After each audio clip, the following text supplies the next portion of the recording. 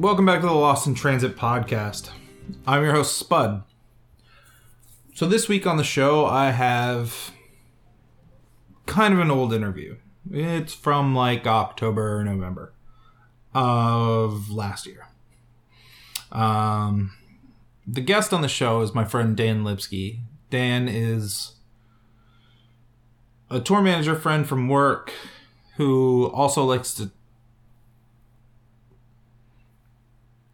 Dan is a tour manager friend from work, and he also is an avid cyclist. About a month after this podcast was recorded, Dan was in Thailand and was struck by a bus. Dan is now well on the way to recovery, but it's still kind of hard to listen to. Anyways, I hope you enjoy it.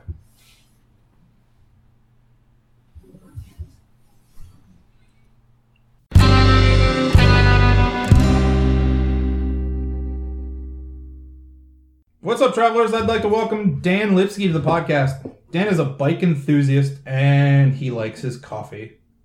What's up, Dan? Hi. Hi. So, all that's true. All of it is true. I'm sure there's a whole lot more. That's the most important pieces right there. Coffee and bikes. There's really nothing else you need to know. And travel. Travel's good. Obviously. That's all good. So when did you start realizing that you wanted to travel? I kind of always knew ever since I was a kid, and that I feel like I grew up in this like really sheltered environment where I have, God bless them, really square parents. And like when we went on vacations when I was a kid, it was like to, like Atlanta, Georgia to go see the CNN building, or we'd go to Myrtle Beach every year and like stay in the same place. Like it was really, I had a childhood built on, I guess, redundancy and very predictable, scenarios that, very typical, predictable things. And I always felt very different than that. And I knew that when I was 18, I wasn't going to college because I didn't know what I would go to college for. So I decided I was either going to go travel or I was going to move to California and live on the beach. And I chose the latter. I went to California for a couple of years. I packed up my car and I moved out there. And I think that original first kind of push, even though I didn't go on like any long distance traveling, but just leaving that comfort zone and being like, all right, I don't have, this comfort of my folks or everything that I knew. And being 18 and being able to just pack up and go and try something new, it really instilled this, it sounds cheesy to say like a sense of adventure, but I definitely felt like it was pushing me towards that path. Sure. And just not knowing. And I think if you love traveling, you have to really embrace, I don't know what's going to happen. Expect the unexpected. Expect the unexpected. Exactly. Our fucking coffee topic. Yeah, that's incredible. Where did you grow up? I grew up all over the place. I was born in northern Illinois, actually in a small town in Wisconsin called Beloit. And then fellow Midwesterner, you might know where that is. Dude, and then I lived in North Carolina for 11 years from 4 to 15. Then from 15 to 18, the suburbs of Chicago. And then 18 to 20, I was in California. Then I went back to Chicago when I was 20. The city proper. And then when did you take your first international trip? First international trip was when I was I think I was 20. Okay. And dude, I did this thing called Birthright because I'm Jewish. And I'm sure some people know what it is. And it's basically, if you are Jewish from the ages of 18 to 26, you get a free trip to Israel for, I think it's 10 days or 2 weeks, something like that. And it really is free. Everything's free. They put you in the hotels. All of it's free. All the food's paid for. Everything is paid for. It's crazy. So I did that when I was 20. I went to Israel, and that was my first time traveling internationally. And it was very impactful, as you can imagine, when you're 20 years old. Absolutely. And whatever, not to get all political or anything, but for my trip at least, and I've heard this from other people, there's a lot of brainwashing that goes on in that trip. And it was, obviously, for various reasons, it was very impactful for me. And I thought, after that, I was like, immediately felt very cultured and, you know what I mean? Like, you feel very absolutely. cultured and like, I've seen the Middle East now and I have a very good grasp on what's happening out there and all that stuff. But that was the first That was the first step for sure. Have you been back since? I have, yeah. I went back 3 or 4 years ago. So it was almost, I'm 32 now. It was almost a 9 or 10 year gap. Did you notice a difference, or did you feel different about it? I felt different about it. I'm not sure how much of a difference I noticed. Yeah, okay. This time I went back and went with a couple friends of mine, very good friends of mine, who they hadn't been yet. And I just remember the second time I went back thinking the quality of everything is very high, which I think it is. And it's a very beautiful, clean country. I remember that about it, for sure. Totally. Very efficient. So yeah, I mean that's kind of what I remember there. It's just being with my friends there and not having an agenda. Yeah, and that's a big deal, especially on trips of your own. So at what point in time did you so you and Danny took this trip to Egypt? Yep. How long ago was that? It was right before we were in Israel, actually. So it was right before Israel. We met up so it was my friend Danny Hutto, and Brian Yablonsky. We collectively met in Cairo. Okay. And we did like a week in and around Cairo and like Alexandria, and we went to the Sinai Peninsula a little bit. And we were there for like a week or so, like I said, and then we went to Israel for like, not enough, probably like 4 or 5 days. Okay. Yeah. With Israel, I mean, you hear about all these weird attacks and nonsense. Maybe not anymore, or maybe it's worse now. I don't really know. I try to stay off the news. Sure. Did you feel safe? Yes. The whole time you were there? Definitely. And I remember him talking about you guys staying in a Bedouin camp or something. That was in Egypt. Yeah, okay. That was in Egypt. And, we were in Egypt at a really peculiar time because it was right after the coup, and it was before Sisi at this point. He was in control. He was basically the president, but he hadn't been, the fake election they had, he hadn't been elected yet. Gotcha. But he had deposed the Muslim Brotherhood. And when we were there was terrorism. I mean, we woke up one day and it was probably 7 a.m. or so, and there had been a bombing, maybe half a mile or a mile from where we were staying. And I remember waking up and the whole building was shaking, and it was you heard it go off and like, that was a bomb. You don't have to wonder what it is. Yeah, it wasn't like, I wonder if that was totally. And it was a hard time then for the country, and it's even harder now. But I will say this: even then, I would not say that I felt unsafe in Egypt. Okay. I felt like Egyptians were very genuinely warm and welcoming, and wanted us to feel safe there and welcome there. I kind of feel like that is the general consensus with pretty much everywhere you go in the world. I agree with you. With a handful of assholes. Couldn't agree with you more. And that's a big thing. Like, I wish more people understood that. Totally. And the only way to understand that, I think, is to go there and experience it yourself. Absolutely. 100%. Let's see. Okay, so we're like Egypt, Israel. Have you been anywhere else in the Middle East? Middle East? Yeah, did the UAE. That was just for work for a few days last year. I'm trying to think if I've been anywhere else. I don't think anywhere else in the Middle East. And unfortunately, because actually every time I go, I really love it there.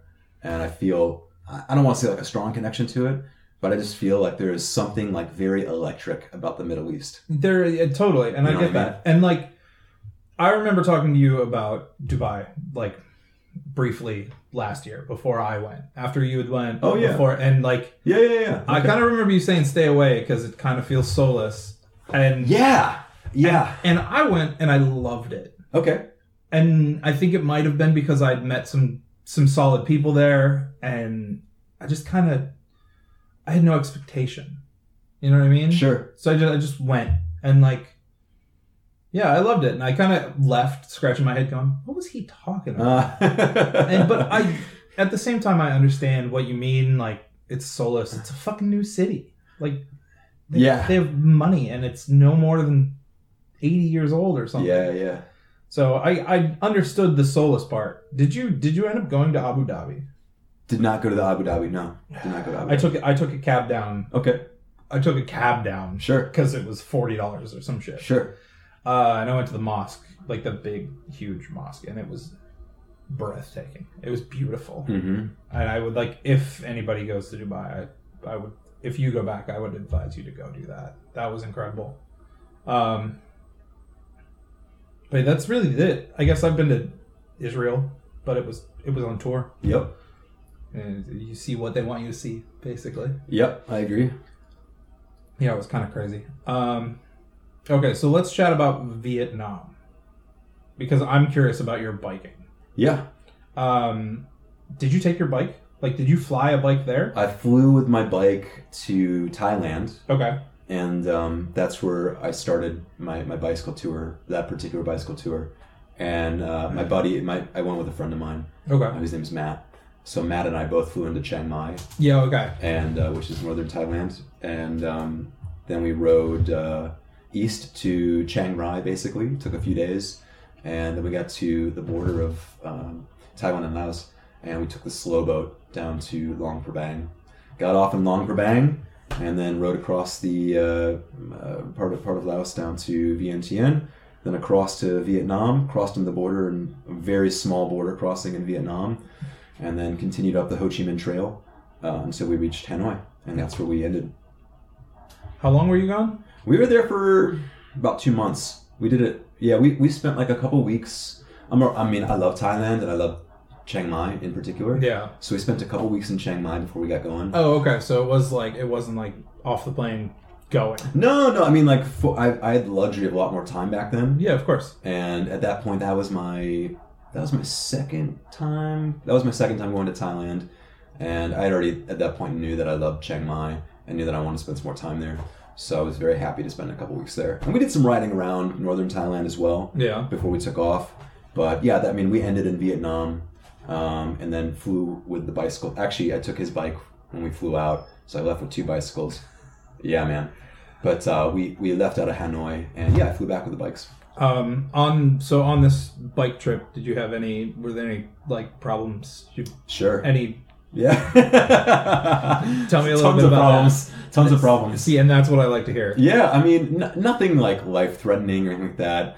I mean, as far as like, there are all kinds of problems, mechanical problems. Of course. I'll give you an example. I, for whatever reason, decided to buy this like very used rear wheel right before we left that I thought was going to be a great wheel, and it turned out to break within the first 2 or 3 days. I mean, literally like the spokes popping out of the rim. Oh, Lord. I mean, like you can't ride on the wheel after much longer.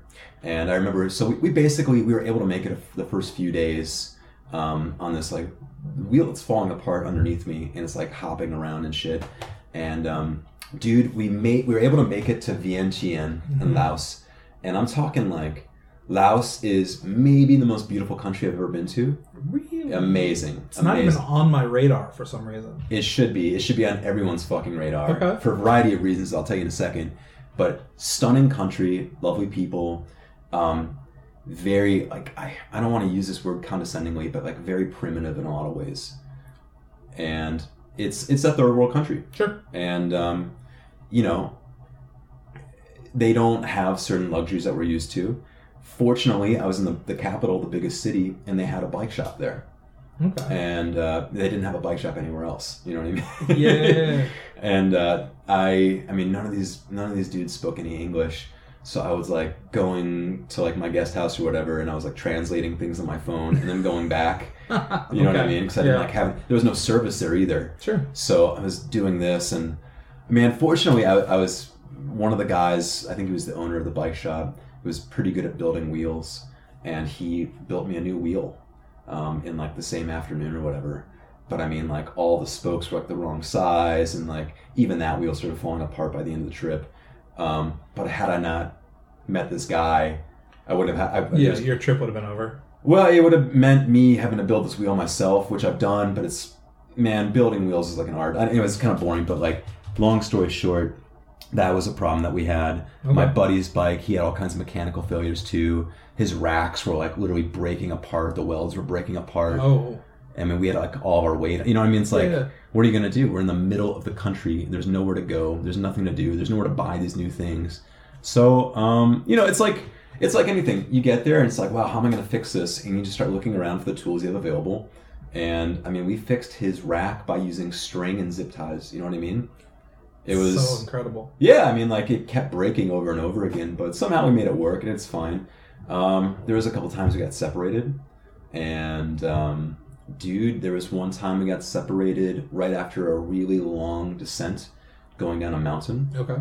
And I thought that something terrible had happened to him because we had an agreement on where we were going to meet up at the end of the mountain, at the bottom of the mountain, and he never showed up. And long story short, he ended up taking a turn off. And, but yeah, man, even that, I mean, like, I rode back up the mountain to go look for him. This, like, really long, steep mountain with, like, all my shit on my bike. It's brutal, man. And I ended up figuring out that he took the turn off, and we met up the next day, and it was fine. But it's scary, man. It's scary when stuff like that happens to you. There was one day I mistakenly took us down the wrong highway, which turned out to be not finished. Oh, Lord. And literally it just turned into like, there were sections of it like paved, and then it would turn into like a really rough dirt road, and then it would turn into, I mean, like 3 or 4 inches of loose sand. You can barely walk through it, let alone ride through it.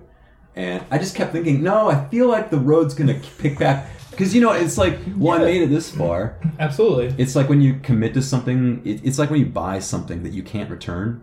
And you're like, well, maybe I can make it work. And then you never, like, it's just not the right thing, but you don't want to admit that, like, it's just a wash and you fucked up and, like, you wasted your money. Absolutely. It was the same, theory behind it. And eventually it was like 5 o'clock in the evening. We had maybe like an hour of the sun left. We were almost out of water. We didn't have any food. We were in the middle of nowhere. I mean, like, the middle of nowhere. And we're like, well, I guess we better start looking for a ride. And fortunately, these guys came along in a truck, and they spoke a little bit of English, and they were very nice and picked us up and drove us to the next town. And it was amazing because after they picked us up, we drove through all of the stuff that we had in front of us, that we would have been going through on bikes and walking through and riding through. And there is no way we would have made it. Oh, Lord. There is no way, man. There's no way. How out of the way was that highway? Pretty out of the way. Yeah. Pretty brutal. Yeah, I mean, like, pretty big mistake on my end. I totally screwed up. Yeah. We all make mistakes, right? Can you believe I didn't know the right highway to take in Laos, man? I've never been there. Come on, man. This is planning. This is you said you'd done this before. No. Yeah. I don't plan for anything when I travel, so... Honestly, I'm usually pretty good with directions, and I'm usually pretty good at following the map and just looking at things and following elevation charts and all these things and, like, really skillfully planning out how we're going to do it. And plain and simple, I fucked up that day. Really bad. It's alright. Yeah, whatever. It's fine. We survived. It was all good. What's one of your most memorable things from that trip? Well, funny enough, like a few days later, actually the next day, we met back up when we lost each other. Yeah. We met back up, and this turnoff that he took was on the way to these caves that are like pretty famous in Laos. They're called the Kangor Caves. I'm embarrassed to say I think it's the Kangor Caves. Okay. I forget the name off the top of my head. It was a few years ago, but man, I mean, just it's like 7 kilometers of all in the middle of this mountain, and there's like a stream that goes through it. Obviously, it's pitch black, but dude, there's like a little lake, and you go, and it's totally a destination. There's no other reason you'd ever go to this place, but you get there, and there's all these guys in their long boats, and you can rent flashlights, and they will take you through the caves, all 7 kilometers of it, and it is incredible. That sounds amazing. It's incredible, man. I mean, I've never seen anything like it or been anything like that before, and I mean, like, it's a place getting to the place where you go to pick the boat is a journey in itself, and then getting onto the boat and going through it is incredible. And I mean, I'm sure, tens of thousands of people at this point have done it. Yeah. But it's not a very, like, you have to really want to go do it. Otherwise, you would never go to this place. It's not along the way to anything. You know what I mean? It's you're going because you value seeing this incredible natural thing. Yeah, and it is amazing. That was really incredible, man. A couple days after that, we kept riding further across Laos, and then we finally reached the border of Vietnam, man. But like the last few miles before we got to Vietnam, in Laos, it's just like all these like really incredible and just a huge limestone mountains that just pop out of the earth basically, and there's trees growing up the side of them, and it's just like, wow, where am I right now? And we like drop into this valley, and it's this one long really straight stretch of like probably 2 or 3 miles. Okay. And we hit the craziest headwind, man. I mean, like in first gear, giving everything I got, going like basically just trying not to fall over. Okay. I mean, we're just inching down the road. And I mean, this wind is crazy. It was a beautiful day, but I was just like, God, all right already. I get it, man. You know what I mean? Like, give me a break. But dude, up ahead, you can see the road shifts and it starts to kind of twist and turn around a ridge. So we finally get to that, and little by little, the wind kind of starts dying down. And then within a couple miles of that, all of a sudden the landscape is just like, it changes and it turns to jungle, like really dense jungle. Yeah. That's so awesome. I mean, it's really amazing. It's one thing I'll say about cycle touring is it really helps you understand how borders are made. Yeah. And because you can feel it and you can see it, you can taste it in the air, and then all of a sudden you're like a couple miles from the border and it's jungle, Vietnamese jungle, really dense. And dude, all of a sudden, then there it is. There's the border. And we get there, and it's us and like 100 semi-trucks all waiting to get across. We roll up on our bikes, these 2 weird-looking white guys, and everyone's looking at us like, what are these guys doing here?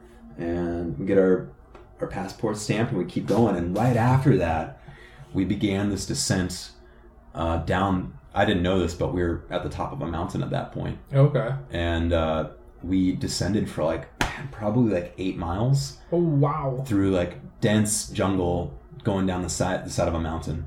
And I mean, to this day, one of the top 2 like best descents I've ever done. Absolutely incredible, stunning, gorgeous, amazing. Okay. Didn't know it was gonna happen. Sure. And yeah, so that was a very memorable. That sounds incredible. Yeah, man, it was awesome. That was the like, hello, welcome to Vietnam. I couldn't ask for a better welcome. Amazing. Yeah, it was amazing. That's awesome. What do you pack for a bike trip like that?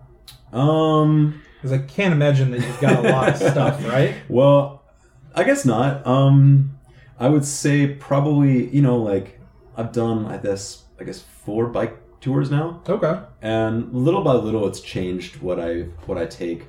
The first bike tour I ever took, I mean, budget was a real issue for me. Okay. It was my first one was from Portland, Oregon to Long Beach, California. Holy cow. It's 1,300 miles. I did a Highway 1, and I did it in about 3 weeks. And I was cooking, man. So for that, I mean, just because I didn't know any better, dude, I mean, I didn't even own, like, bike shorts. Mm-hmm. I was in jean shorts, and I just had, like, my Vans, like Authentics or whatever. Yeah. I didn't have clipless pedals or anything, man. And, dude, I didn't have the right gearing. I was, like, going up the side of mountains in this crazy gearing that was, like, dying. But I did it, and that was the really amazing part. I didn't have a choice. I had to. But, dude, I would say now, I really feel like it pays to invest in your gear and get the best quality gear that you can afford. Yep. So everything needs to be waterproof. And I mean, like I said, on 4 bike tours, I never had a waterproof tent or waterproof bags. You didn't have a waterproof tent? I didn't have a waterproof tent. And I'll tell you what, man, the last bike tour I did, I was in Norway and Sweden, and it rains a lot there. Yeah. I remember I was... One really cool thing about camping in Scandinavia, I forget what the rule's called, but anyone who's Scandinavian, if they hear this, they'll know what I'm talking about. You can camp basically anywhere you want to camp for one night in Scandinavia, and no one can really say anything to you about it, as long as you're like not right up against someone's house or bothering anyone or being obnoxious. There's a rule, and I forget what funny word they have for it, but so I just kind of post up wherever. And I remember one night, man, I was like in a small park somewhere in Sweden, and dude, it started to rain, and then it started to hail.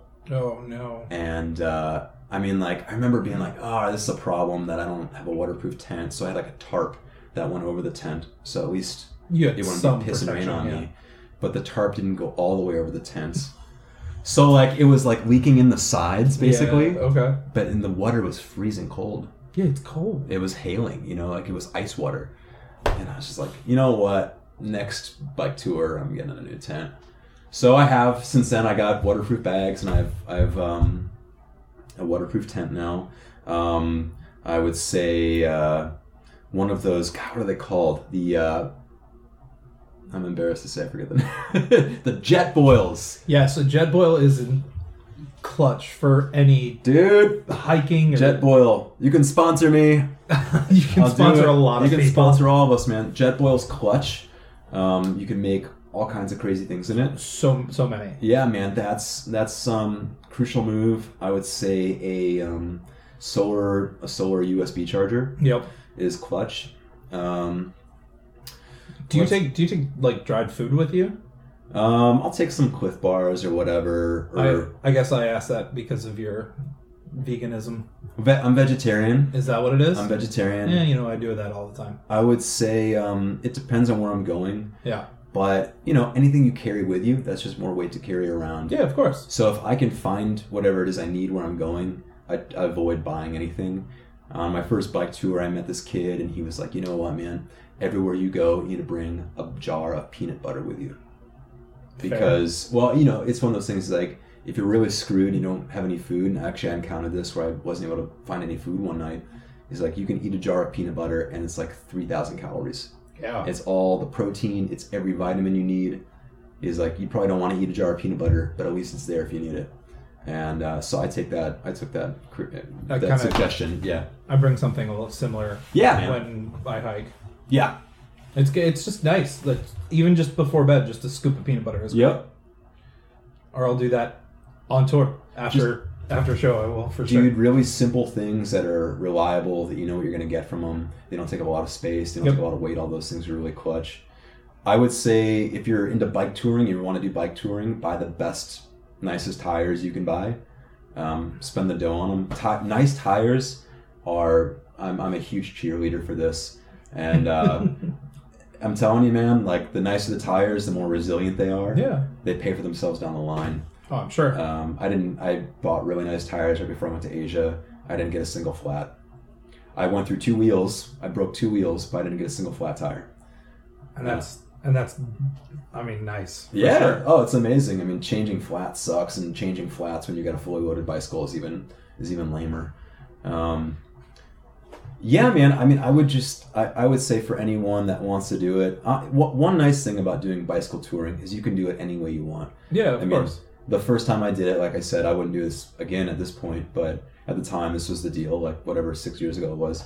I mean, I hardly had anything. Mm-hmm. I mean, you need a sleeping bag, a tent, some tunes. Yeah. You don't need much. You need a bike, and that is one of the most amazing things about bike touring, or doing really the kind of traveling we're talking about, very simple traveling. Yeah. Hiking, like long distance hiking or anything like that. All you need is the essentials. Shoes. Enough to get through the day. Enough to get through the day, man. And everything else is, life will take care of you. And honestly, what I've found is, if there was ever a point where I hit something, I hit a point where I was in trouble, or like I needed something, dude, people want to help you. People want to help you. Yeah. That's always been my experience, is that people, especially if you're a hiker or a cyclist, or you're just doing something really unique and kind of like to the beat of your own drum, people really love that, and they want to be part of the story. Absolutely. And they want help. Even just backpacking through like Asia and India and stuff, I met people who they always wanted to just kind of help along, no matter what was going on. Yeah.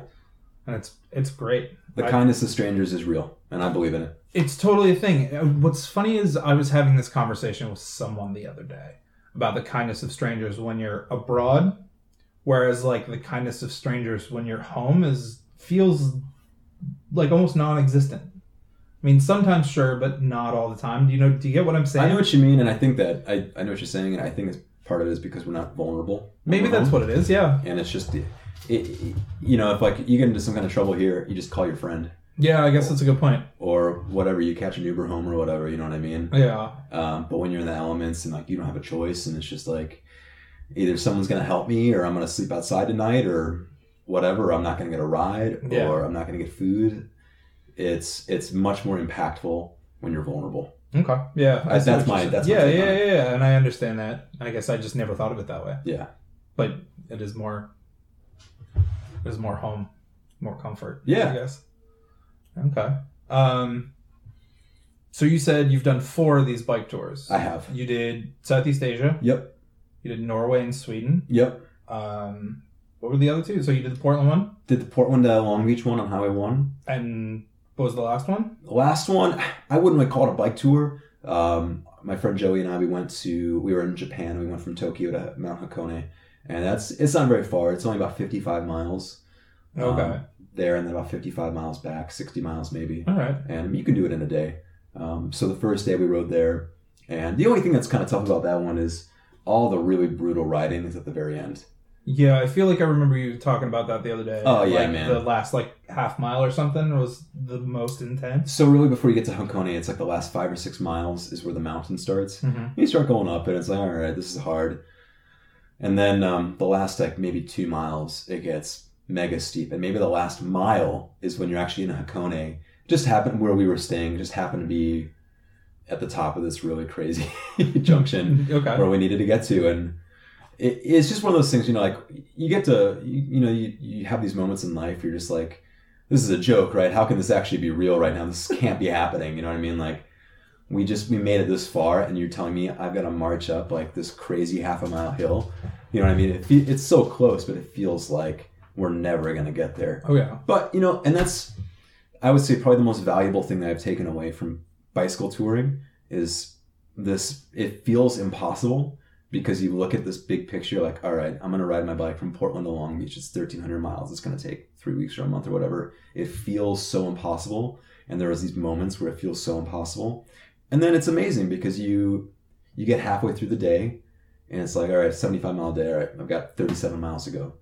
And then you got 20 miles, 10, 5. In those last 5 miles, that last mile or whatever, and you're getting to the state park and you're about to camp and like get a shower maybe and just whatever it is. I mean, like, I feel like I should have that music from Rocky playing in the back. You know what I mean? That's exactly what I was just I thinking. did it! I told you I could do it. But it feels so impossible when you think of things in this big picture.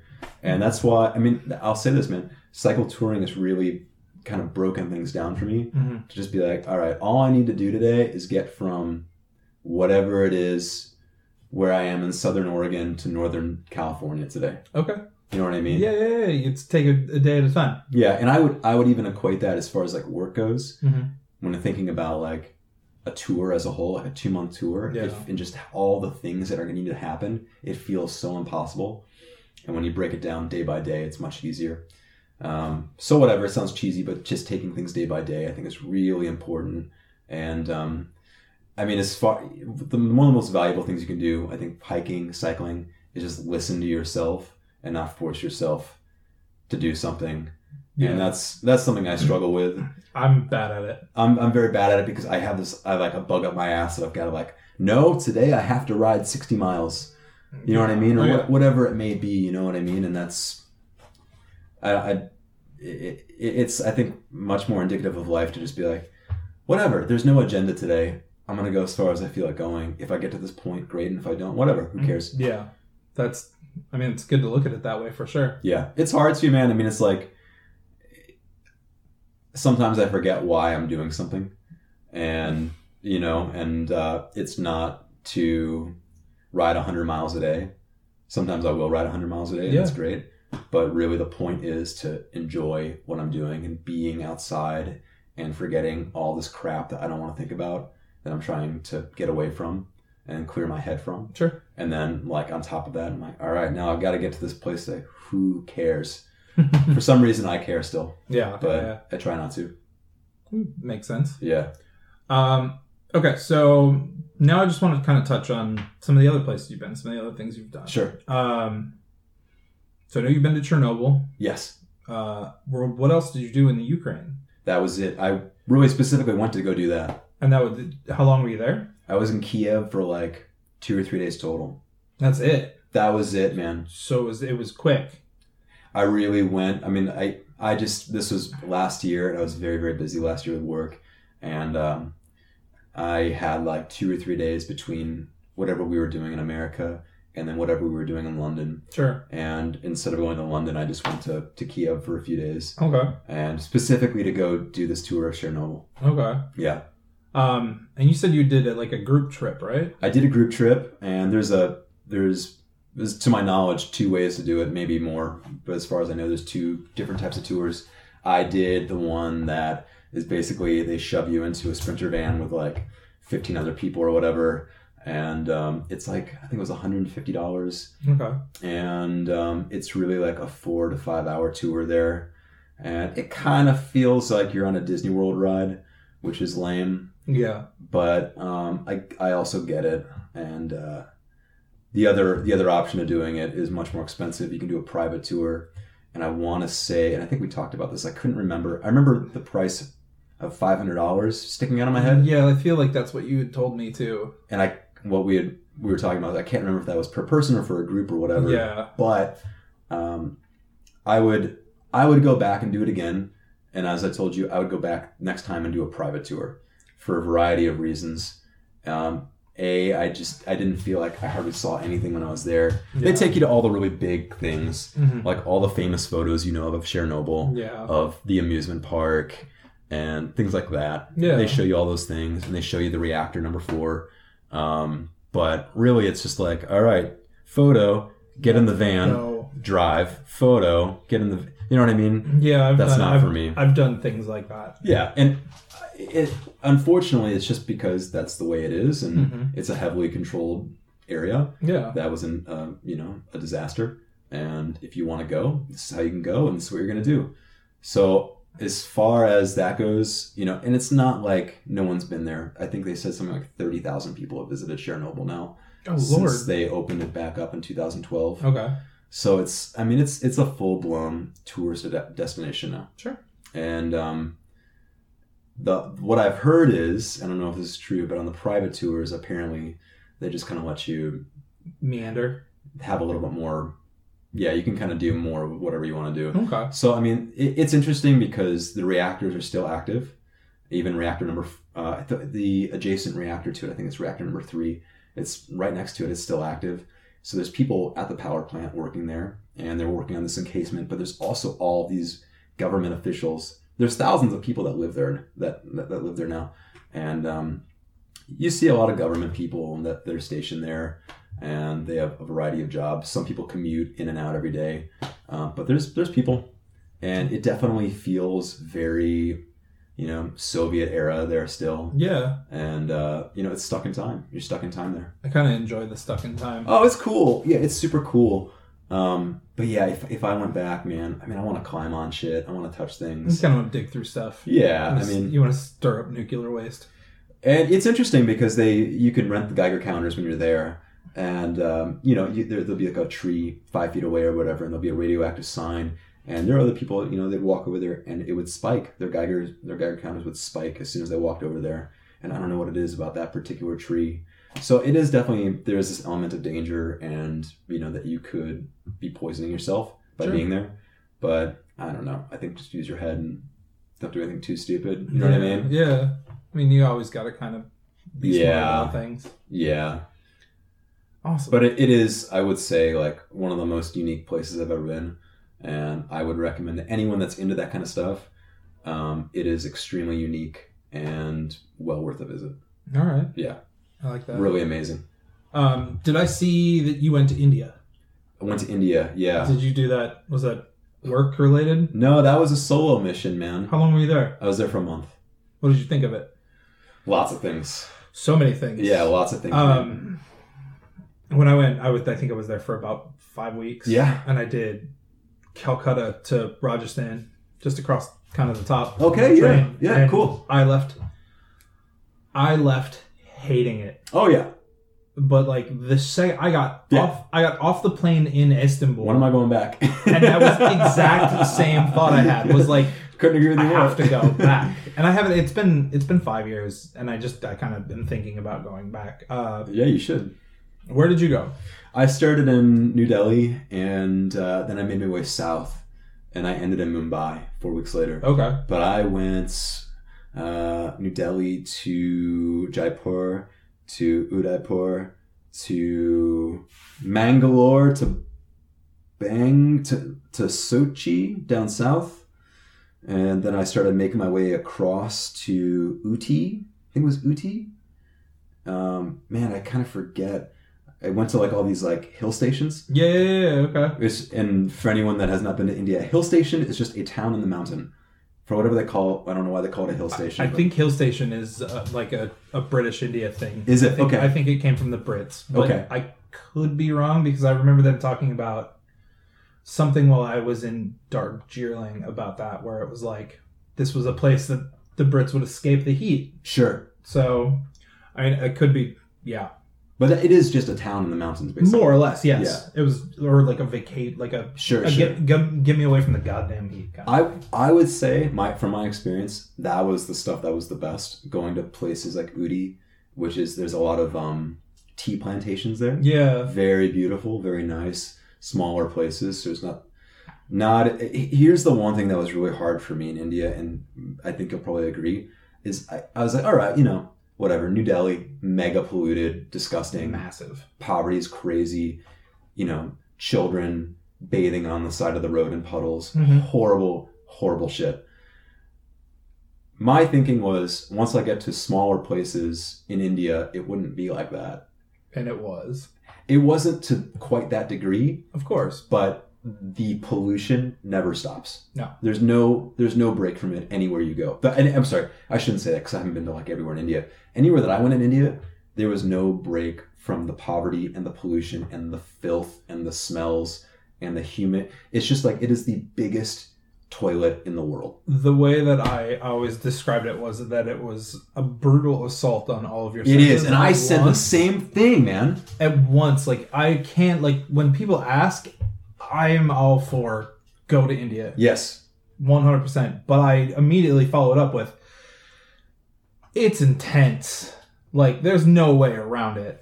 You see things you never think of. You're not going to India to go on vacation. No, you're going to India to experience. Like, I mean, it might be different. It might be different if you do yoga retreats or like Totally. you go to the mountains, like the Himalayas and stuff. But the way that I went, it was the closest it didn't feel like India to me. I think was in Udaipur. Yeah, I agree.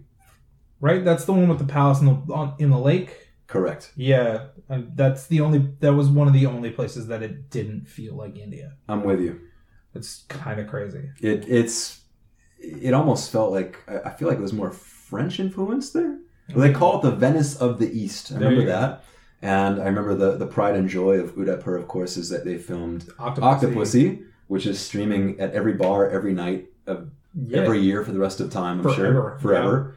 And I remember there are places. I remember something unique about Udaipur was you can find bang lassis there, which are weed lassis. Oh, I see. And I remember I think it was in Varanasi, and we could find those. Probably there as well, because I feel like that's more like more of a spiritual destination. Mm-hmm. So I could see that being the case as well. Mm-hmm. But I remember Udaipur is cool, man. And I remember a lot of just like really tight, small streets.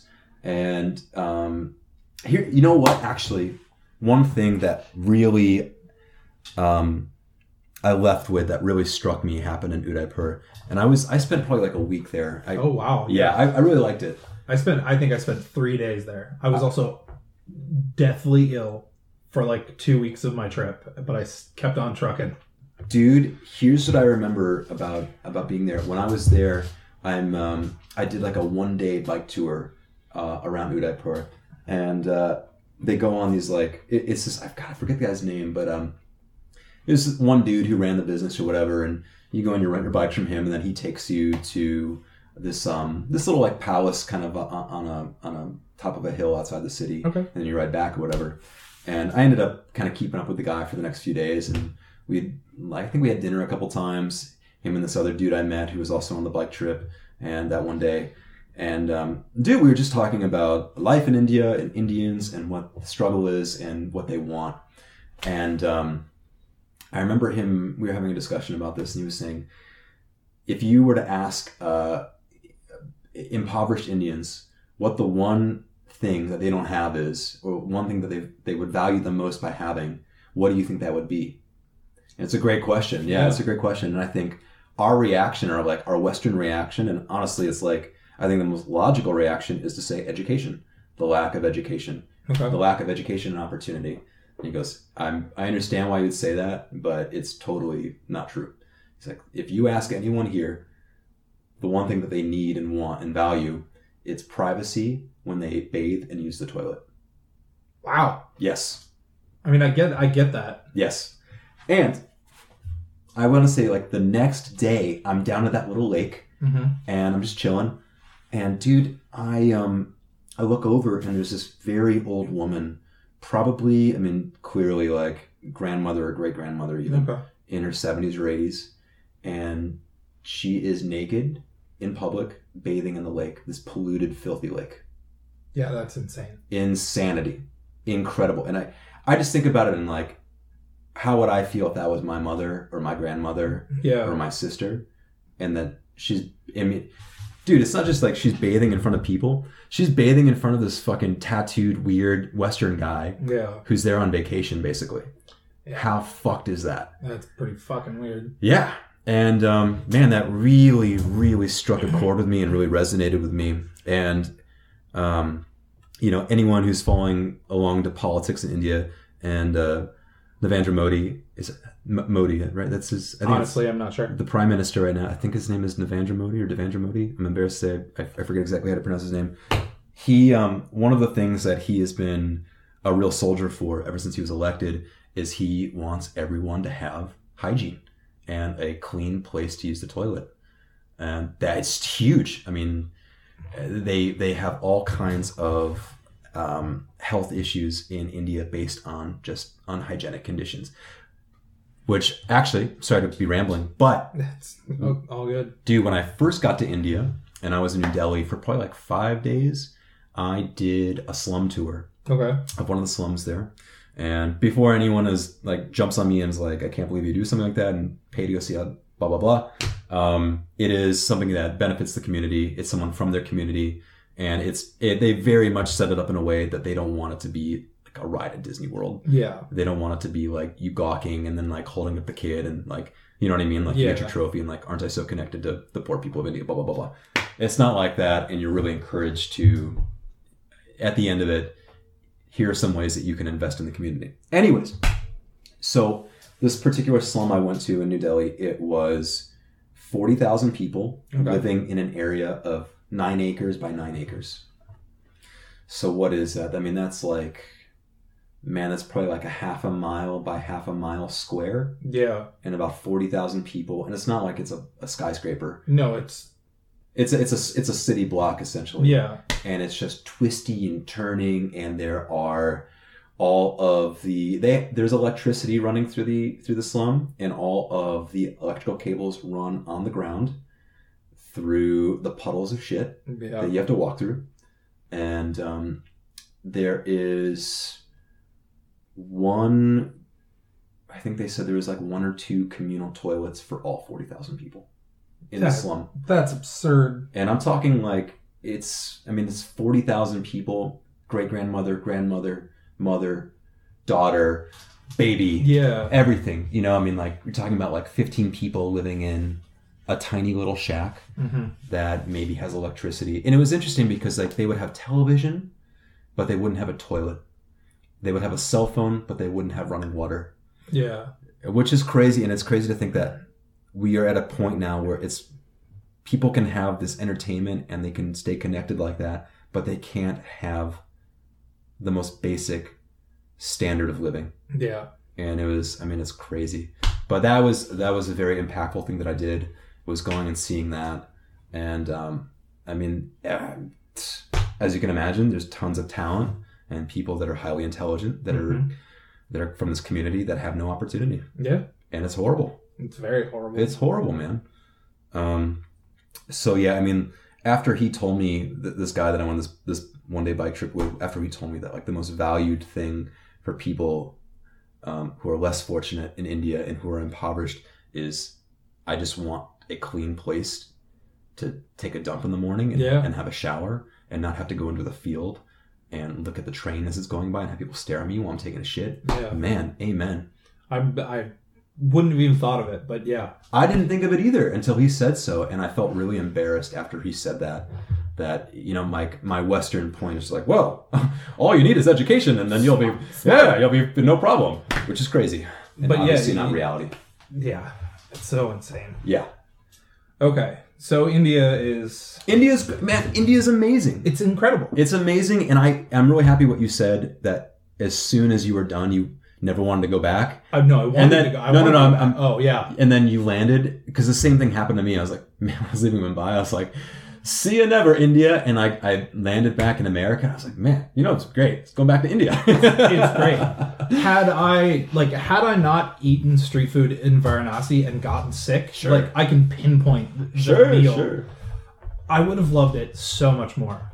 And I would have probably stayed longer because I was on a 6-month trip just kind of on my own. Yeah. And I ended up leaving India earlier than expected. Oh, you did? Yeah, because I had been sick for 2 weeks. That's brutal, man. And it's hard. I only got sick there once. I was only sick for like 48 hours. I got really lucky. Yeah. See, and like I'd met someone in Udaipur who I did like a desert safari with. Cool. In Jaisalmer? That sounds right. But she had said she had been sick in Mumbai for 3 weeks. I believe it. And it's like, that can't... I believe it. No. Yeah. But... It's real. It's and way it happens real. to lots of people. Yeah. Yeah, it's a hard... India is a place to go if you want to put some hair on your chest. That's what I've always told people. And it's funny because I remember actually I was traveling somewhere else once and I met this really great girl and she... I was asking her where she started her travels, and she's like, I started in India. And this was her first time traveling, I think, period. Yeah. And, I mean, respect to her. I said, so how was it? And just like the look on her face, she just went, India is crazy. And she's like, it's cool that I started there because I remember thinking no matter what I do after this, everything will be easier, which is totally true. Yeah. But it's a really hard place to get your chops. So if you haven't ever traveled or you haven't done any like real backpacking or just kind of finding your own way in the world, don't start in India.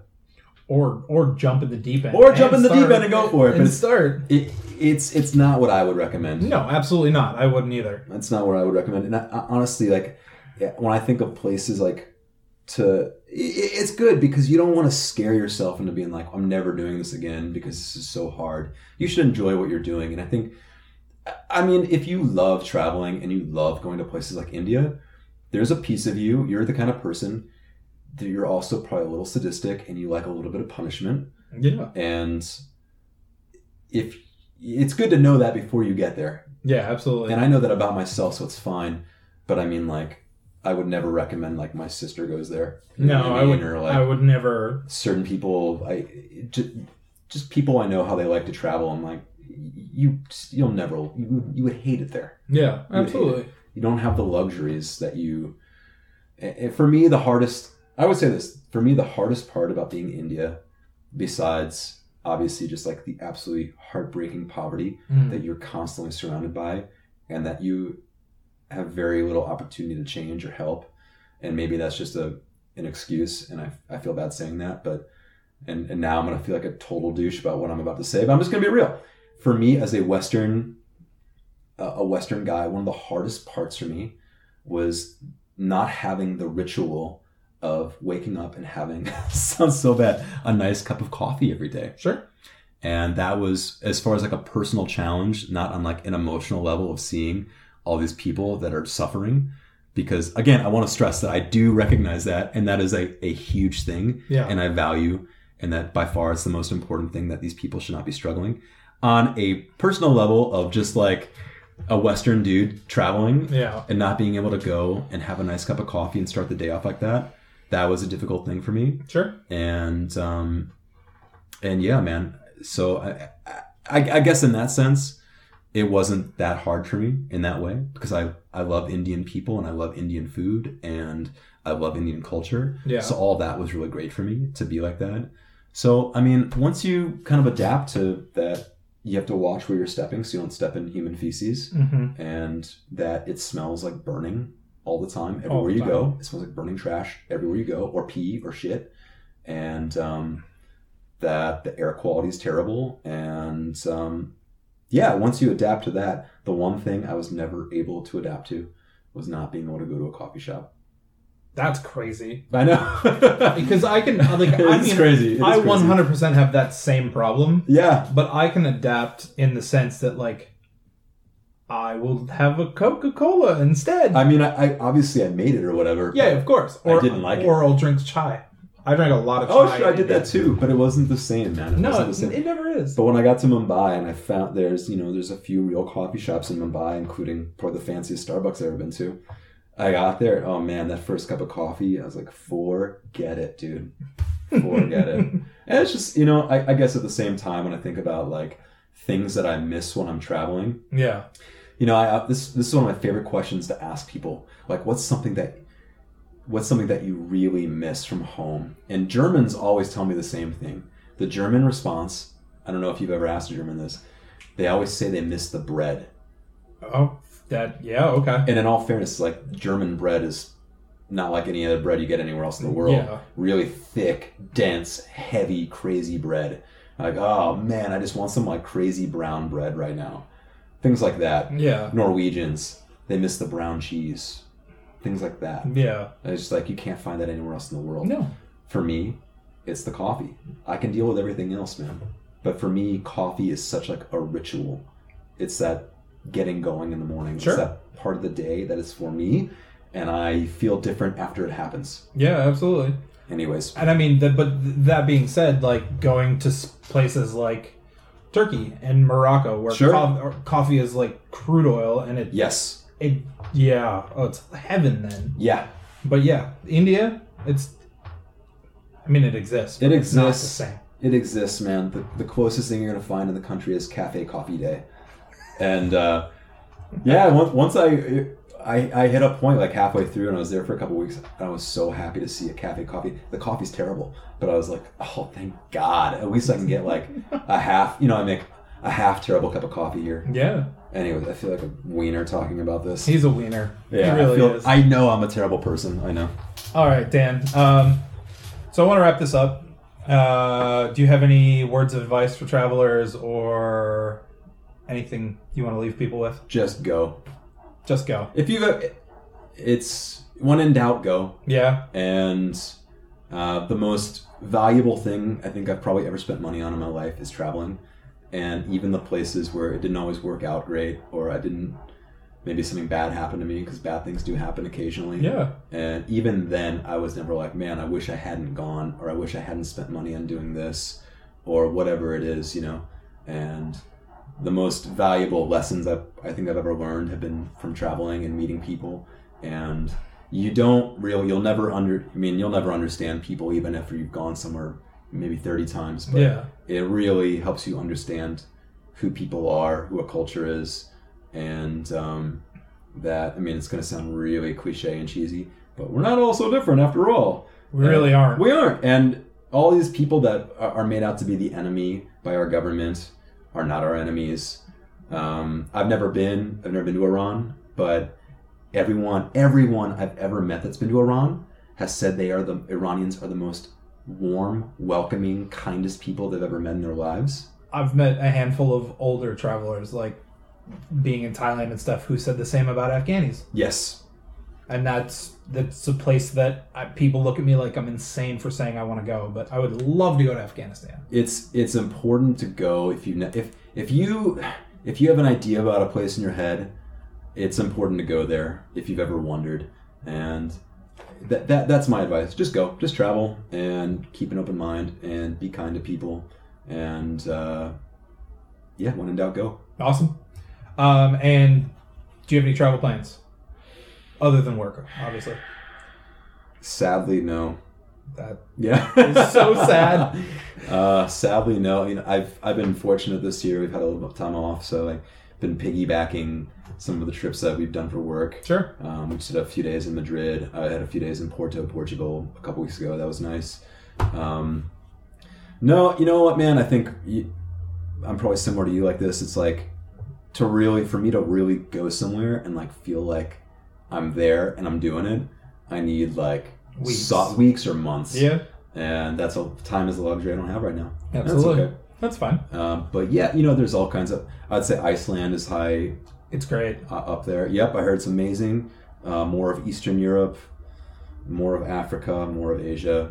Yeah, I would like to do more of Africa. I've only done Morocco and South Africa, so I would like to see more of that for sure. And yeah, man, that's where I'm at. Awesome. Well, thanks for being on the show. Thanks, dude. Yeah, thanks for having me. I hope you guys enjoyed Dan Lipsky, and yeah, thanks again. Peace.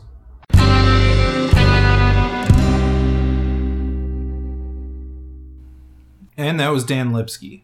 There is a GoFundMe for Dan if you feel so inclined to donate to a very good cause to help a man on the road to recovery. It's gofundme.com/Dan-Lipski, LIPSKI -fund. Anyway, thank you for listening, and get lost.